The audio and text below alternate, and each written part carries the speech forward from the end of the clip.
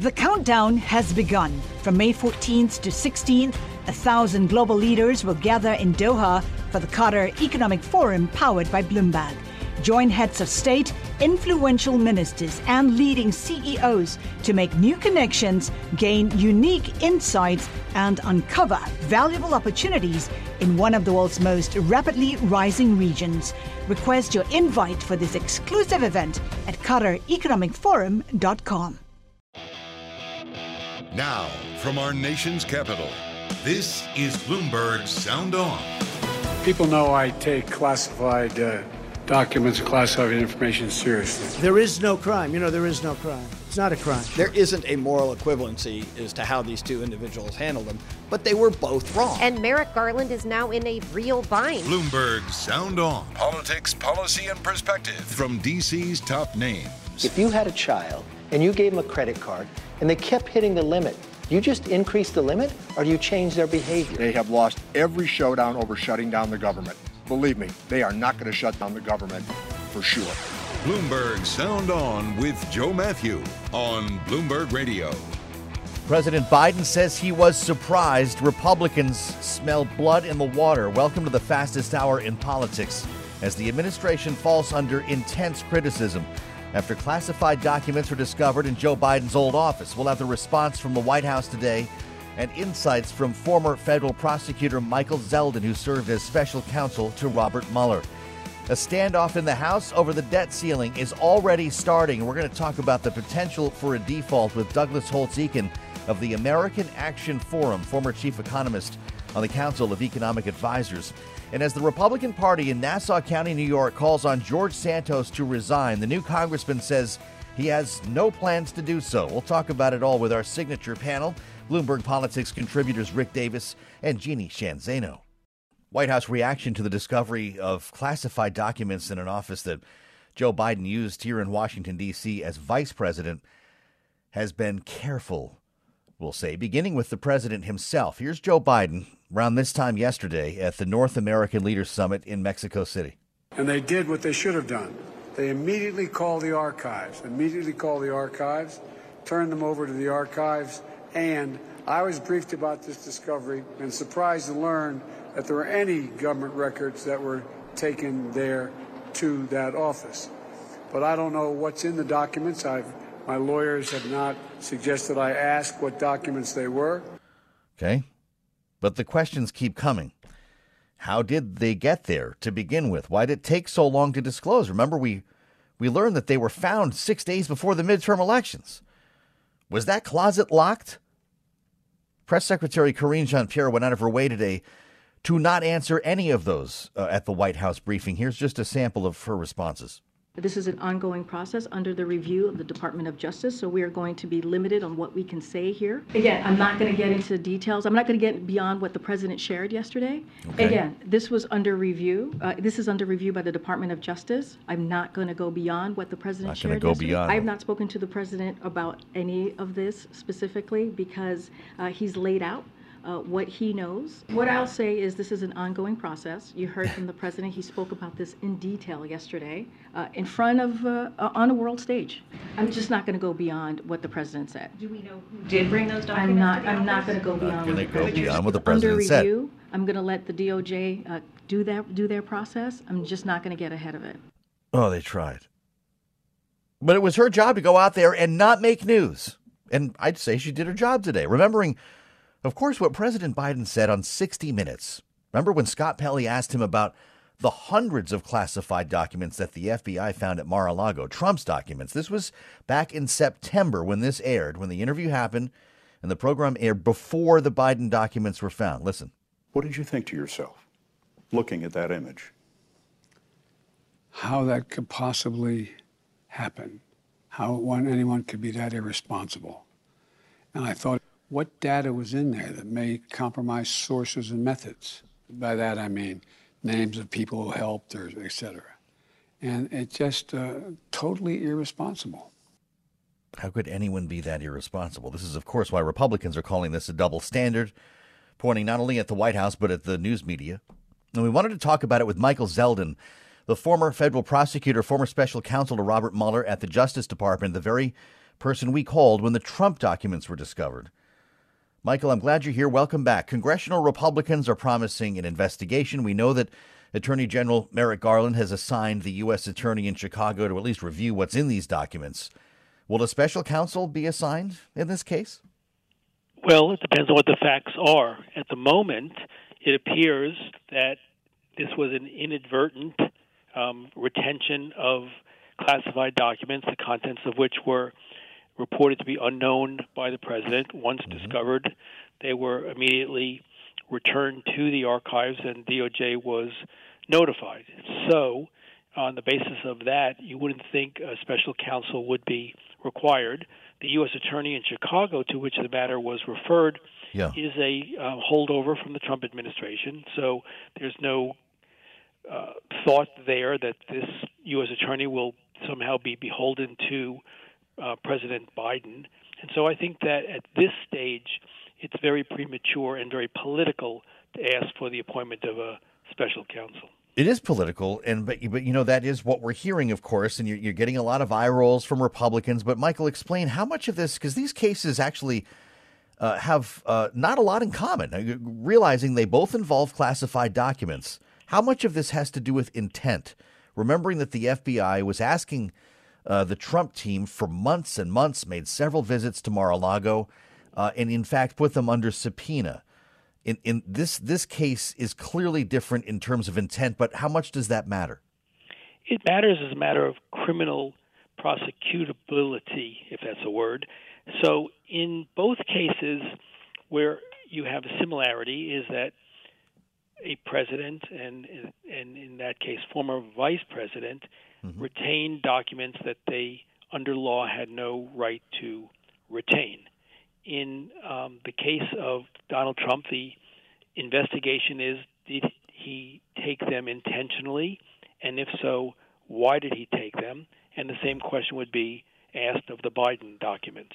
Where intent comes in really more relates to the allegation that Donald Trump, aware now from the National Archives that he was in possession of documents, intentionally withheld those documents or in some way compromised those documents so as to deny the archives their entitlement to the documents. So it's more the obstruction that is what's at issue for me in the Trump case than the retention of them in the first place. I expect that former President Trump was unaware at the outset of what documents were shipped to Mar-a-Lago, principally. There may have been one or two that he wanted there, like the so-called love letters from North Korea, but more or less they were probably sent in the ordinary course without his knowledge. The question in Trump's case, from a criminal standpoint, is once made aware of them, what was his intent? Did he intend to obstruct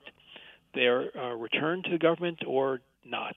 In Biden's case, there doesn't seem to be an allegation of obstruction. He completely cooperated and turned them over. And so we'll have to see whether there's a technical violation of the Presidential Records Act by either of these guys, and then what sanction is appropriate for both.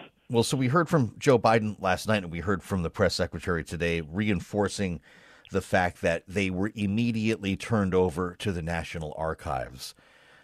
Is that what will, if that's true, is that what will matter to the Justice Department in this case?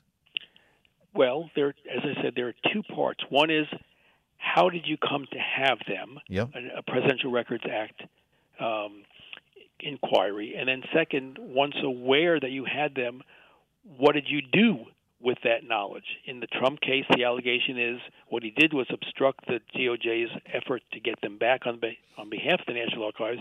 In the Biden case, once discovered, they were immediately returned to the archives. So there may be very different intents that prosecutors use in evaluating this. One is an intent to obstruct. One, there's no evidence of that obstruction. We were reminded, Michael, when the Trump affair was a big breaking news story, that this actually happens pretty often, that we've seen the National Archives have to approach any number of former administrations, former presidents, to retrieve documents. In some cases, however, we weren't talking about classified material. It might have been gifts or furniture or whatever the heck it was.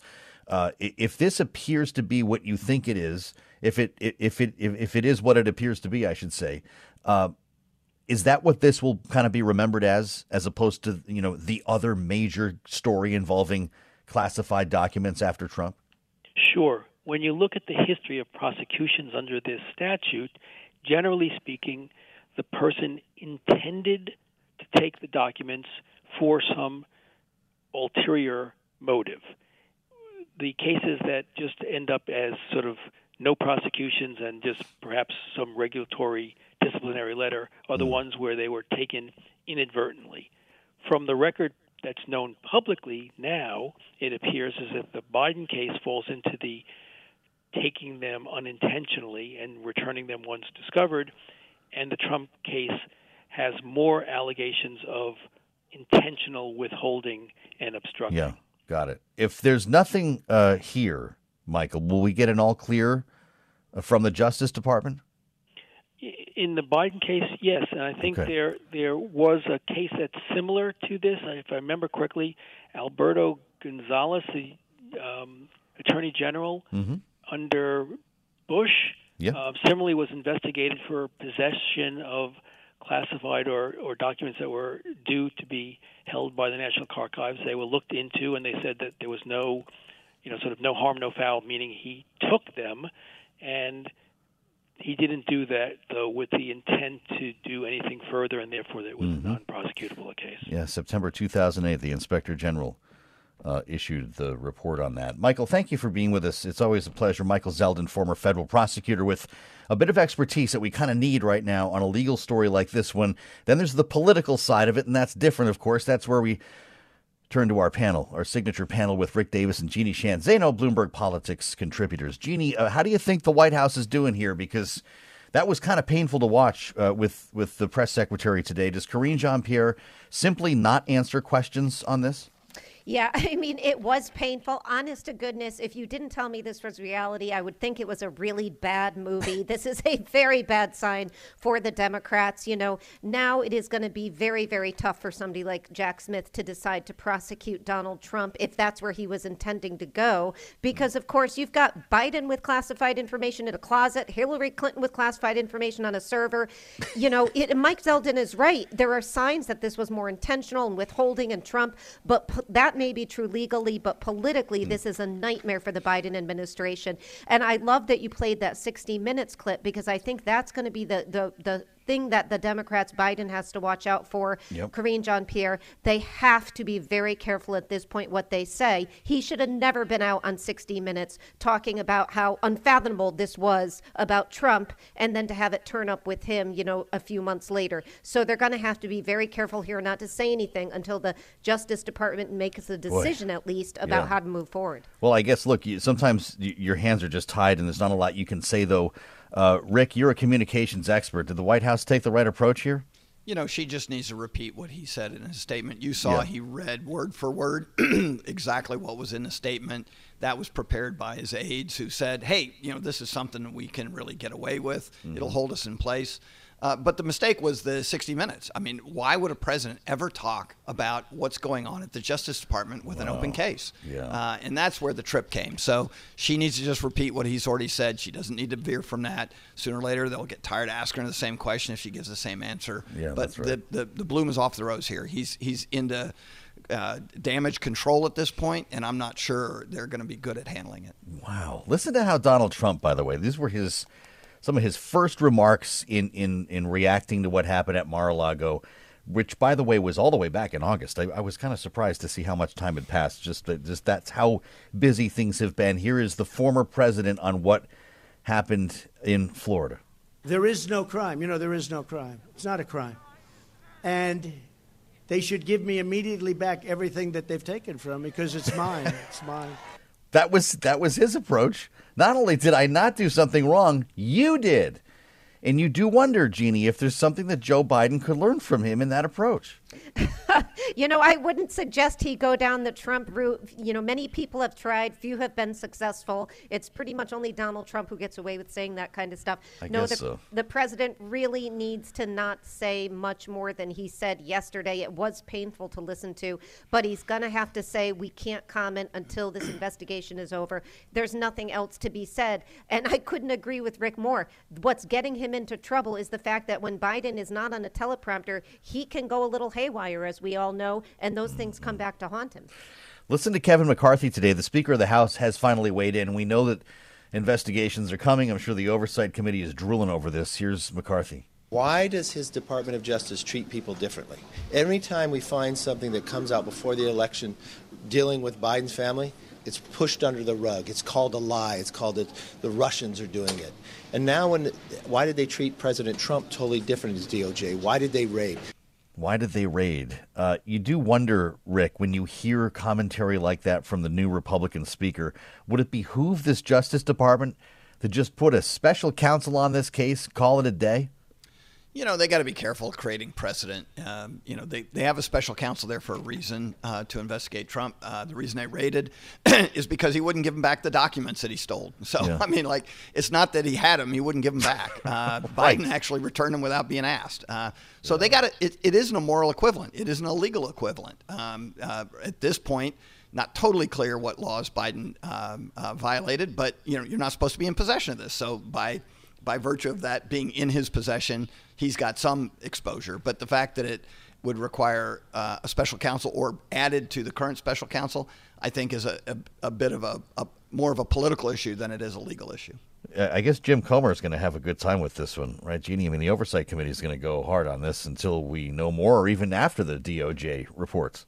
I don't think they're going to stop regardless of what the DOJ does, regardless of what happens. This was a political gift to the Republicans, exactly what they could have hoped for. They couldn't have asked for more, and it landed in their laps. So they're going to run with it. And, of course, they're going to have, to really, they do have something to say about this. We heard from Mark Warner, the chair of Senate Intelligence Committee, and he's right. We need to be briefed on this. These are issues of national security. Well, at least let's find out how they got there. And then maybe they can, within their classified circles, discuss what was in those documents. I don't know. Of course, if there's any news, you'll hear about it right here on Bloomberg Radio. And we'll talk about it on this program, the fastest hour in politics. Still wouldn't want to be George Santos today. We'll talk about it with the panel next. This is Bloomberg. Collaborate for a greener future at the Bloomberg Green Festival, a groundbreaking celebration of the thinkers, doers, and innovators leading the way. From design and culture to technology, science, and entertainment. Hear from inspirational speakers and immerse yourself in climate solutions. July 10th through 13th in Seattle. Title sponsor, Amazon. Official airline, Alaska Airlines. Get 20% off using promo code Radio20 at BloombergLive.com/greenfestival. I will not. New York Republicans are calling you a disgrace. You will not resign? What is your response to New York Republicans? Got to let me know. Should I stay or should I go? If you say that you are mine. It's just getting hotter for George Santos, boy. You thought last week was tough.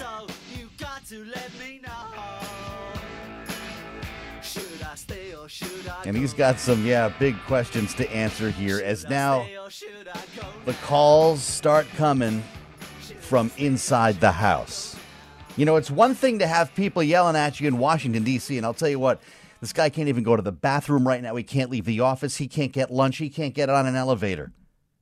They actually got in between him and the elevator today. And this is just an exercise. My goodness, the media, they're not going to let go of you. But none of that matters, especially when you've got Kevin McCarthy saying, hey, he got elected, fire him in 2 years.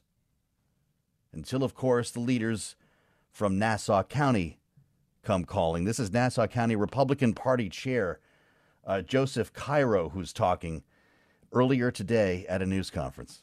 He has no place in the Nassau County Republican Committee, nor should he serve in public service, nor as an elected official. He's not welcome here at Republican headquarters, for meetings or at any of our events. As I said, he's disgraced the House of Representatives, and we do not consider him one of our congresspeople. Wow. Today, on behalf of the Nassau County Republican Committee, I am calling for his immediate resignation. Okay. By the way, Joseph Cairo, not alone. He's the chair. He was flanked by every member of the Nassau County, every official in the Nassau County Republican Party. They all took their turn at the microphone. Listen. We must call for the resignation of Congressman George Santos. Okay. Calling for George Santos to resign. Calling on George Santos to resign. Demand that George Santos steps down. Calling him to step aside. He should resign. My office will have no interaction with George Santos or his staff until he resigns. Wow. Okay. That was all just today. And George Santos, by God, he got to the elevator and had no choice but to actually answer a question. Listen. Will you step down? I will not. Guys, we're going to need a little space here. The New York Republicans are calling you a disgrace. You will not resign? Pardon me? What is your response to New York Republicans? Trying to get in the elevator. Okay, maybe you didn't hear what he said. I will not in the middle of all of that yelling. What a way to make a living. And so we have to turn to the panel on this one. Kevin McCarthy is talking, guys. He says that Santos deserves to remain in Congress. Quote, it's the voters who make that decision, and he has to answer to the voters. Going on to say that if they don't like what they have here, they should fire him and elect someone else in 2 years. Is that good enough, Rick? You know, that gets him out of the news cycle. And obviously the news cycle is driven by the quotes that you have from virtually every elected official in his district and the borders telling him to resign. Certainly for them, it's a huge embarrassment to have him as a representative in their neighborhood. But at the end of the day, the Constitution really doesn't care how he got elected. Once he's sworn in, he's there for 2 years. And removal is exceptionally difficult. It's almost like the constitutional framers knew that there'd be scalawags in the House of Representatives. And if they had to get rid of all of them, they wouldn't have anybody to vote. Right. So, look, I don't know if he resigns or not. It sure sounds like not, at least today. Jeannie, that could change by the weekend. But in that case, your Democratic governor would then schedule a special election. We go through this all over again? Yeah, for some reason, I'm not sure I believe George Santos when he says he won't resign. You can't believe anything the man says. But, you know, right now he's saying he won't resign. And, of course, to be expelled would take a 2/3 vote in the House. That's unlikely to happen. And you're right. Kathy Hochul, the governor, would have to, if he did resign or was expelled, she would call for a special election, and it would be about 70 to 90 days after he resigned, approximately. And the problem for Republicans is they feel very vulnerable in this district right now. And that's why, you know, I think as much as Kevin McCarthy and Steve Scalise, they want to sort of stay as quiet as possible and you know, let the voters have their due. The reality is this is being pushed by Republicans in this district. And I hear from them, they are devastated because they think this could rob them of this seat for a long time. And that's why they're pushing so hard to get him out before he really damages the Republican Party in a way they can't come back from in the near future. Well, so, okay, let's say he does not leave. Rick, how difficult is it to operate as a member of Congress when you have no interaction with local party officials like that? Kevin McCarthy says Santos will have to build trust in Congress. Is it possible? No, it's going to be very difficult. I mean, first of all, just getting from his office to the floor is almost impossible because of the media scrum that's like surrounding him, asking him, are you going to resign? Yeah. And it's seen in the reporting that very few members want to interact with him. Most of them have the same attitude that his colleagues do, which is, you know, it's an embarrassment to have him in the House. So, look, I mean, we haven't even started to see the Democrats come after this guy. Most of the news is Republicans saying that he ought to go. The minute that dies down, if I'm the Democratic Party, I'd be all over this guy every single day because, as Jeannie says, this is a swing district. And not a day will go by in the next 2 years that he isn't going to be dogged by somebody screaming to resign. A swing district, and what do we have? 5 votes to play with here, 4 votes, Jeannie. This normally wouldn't be such a big deal if it weren't such a slim majority.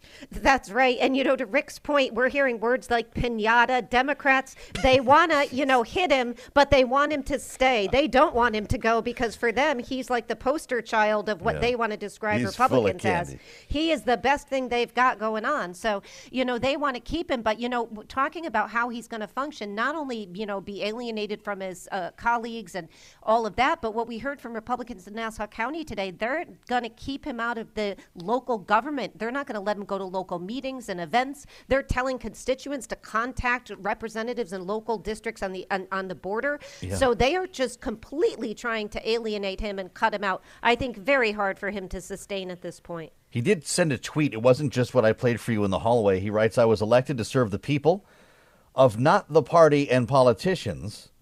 I remain committed to doing that and regret to hear that local officials refuse to work with my office to deliver results, keep our community safe, lower the cost of living. I will not resign! ! Is he going to get on a committee, do we think, Rick? Not likely. I mean, first of all, most of these committee chairmen are like, don't put him on my committee. Well, yeah. And there is some indication that McCarthy is likely to not put him on a committee. So he could be stranded. I mean, he's already the most famous freshman congressman in the House. And I think, maybe he's playing for, a shot at, Dancing with the Stars or something after his term is up because he will not get elected. I mean, there's zero chance that he can serve a second term. That's actually brilliant. I mean, the reality is if he wants his star turn for the next 2 years, he can probably get it, but it's going to come at a huge cost. I could see him, dancing the samba or something, Sean Spicer style, don't you think, Jeannie?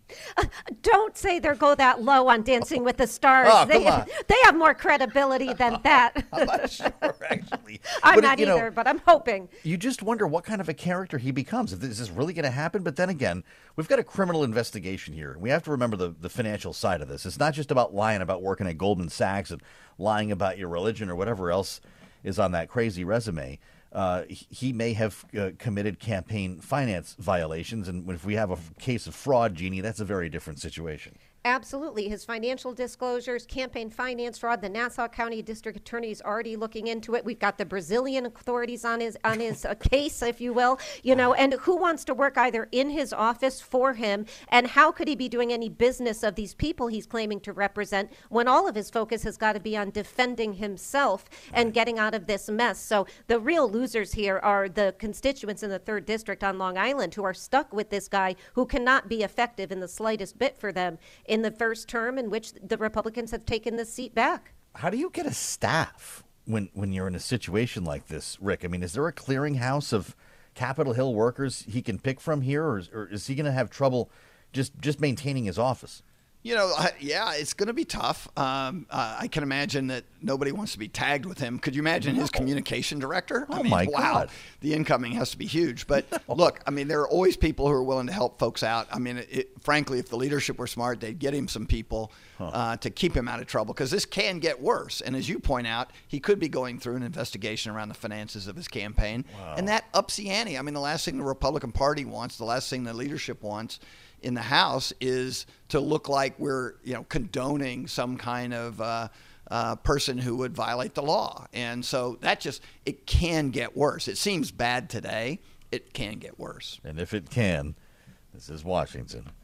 Rick and Jeannie, stay with us for the hour. Our signature panel, my God, what a story. Just every day, you never know what we're going to get. The countdown has begun. This May, 1,000 global leaders will gather in Doha for the Qatar Economic Forum powered by Bloomberg, held in conjunction with our official partners, the Qatar Ministry of Commerce and Industry and Media City Qatar, and premier sponsor QNB. Join heads of state, influential ministers, and leading CEOs to make new connections and gain unique insights. Learn more at QatarEconomicForum.com.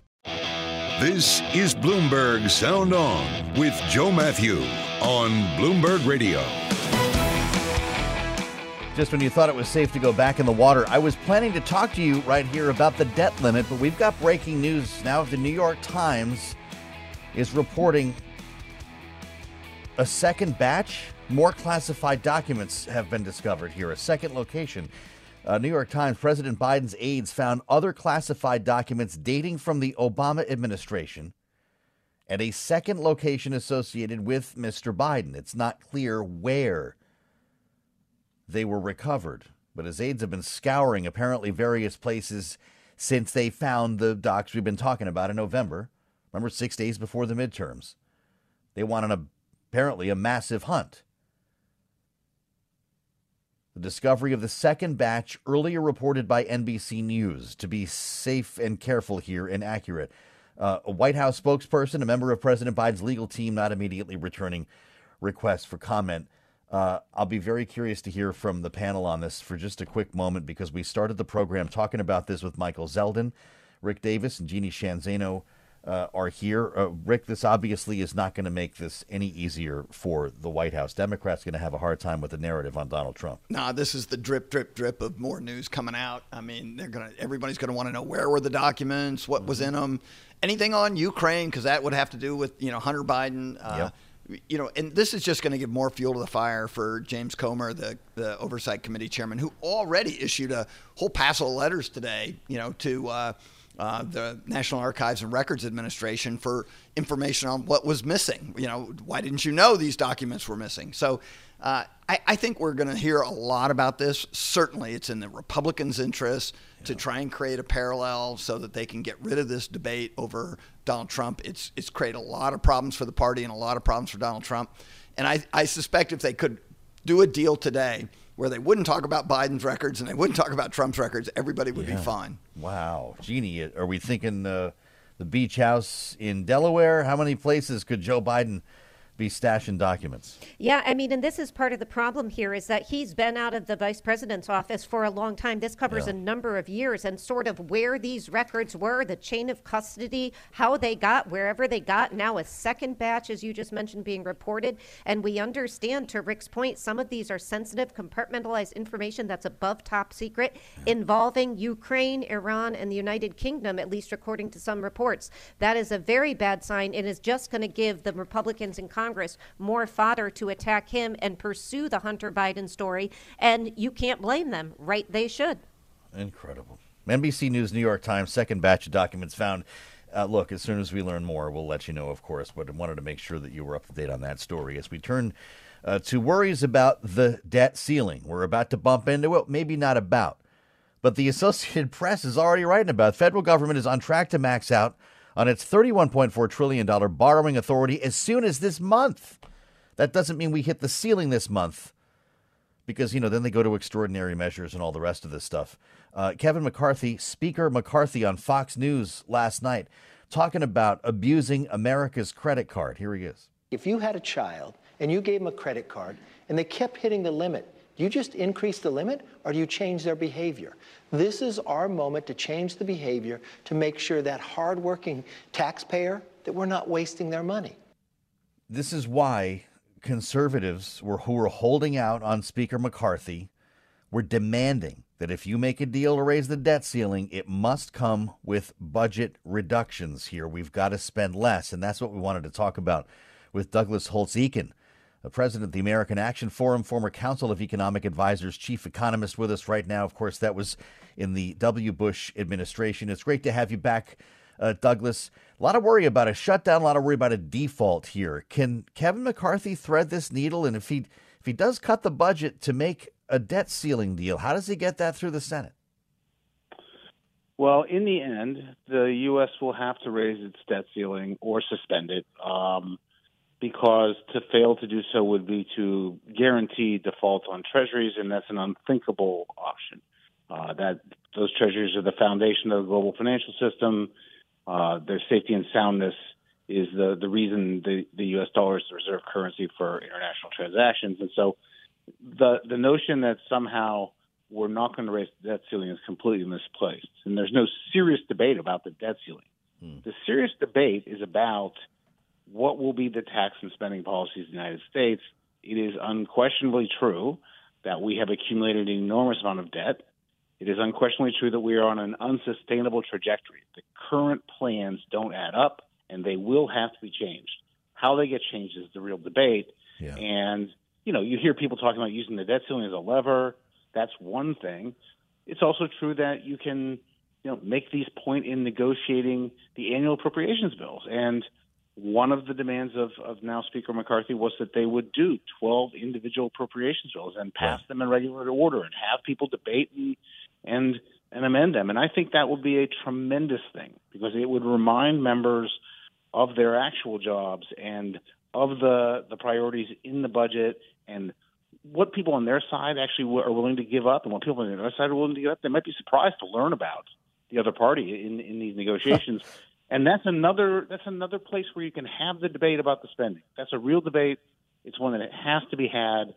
And if it ends up in a shutdown, that's far less damaging than endangering the financial system. So, have the debate, but the debate's not about the debt ceiling, and don't be confused about that. So you don't sound too worried that a small faction of Republicans could make a real mess for Kevin McCarthy on this. Everyone ends up being a grown-up when we walk up to the fiscal cliff.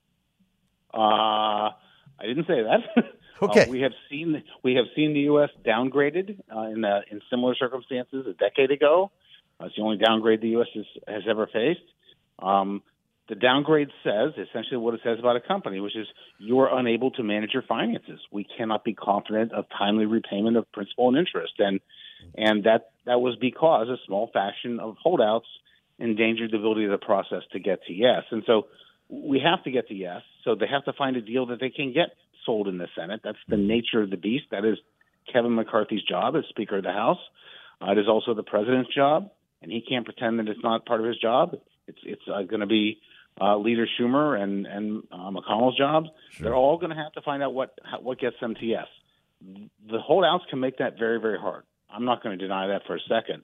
But, this is a process that will probably have to get done before the August recess when all is said and done. Mm-hmm. They have 6 months. Start today. Find a way to get to yes.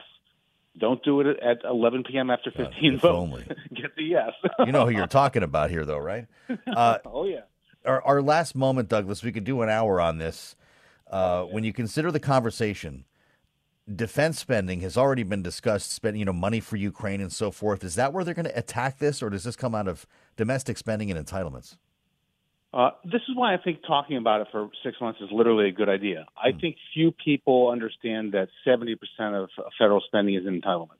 Right? That's the money. So if you really want to change the trajectory, you got to talk about entitled reform, and to pretend that you can do it without that is wrong. A lot of people pretend. Then they say, okay, if we're going to do discretionary stuff, the defense guys are off limits. Right. Now that's 15%. Forget it. You can't put that off limits. Everything has to be on the table. Sounds like the answer is both. Douglas, come back when we have more time. Douglas Holtz-Eakin of the American Action Forum. He's been there on the Council of Economic Advisors, used to run the COB. This is Bloomberg. This is Bloomberg Sound On with Joe Matthew on Bloomberg Radio. It appears that gas stoves are here to stay. Man, that was a close call.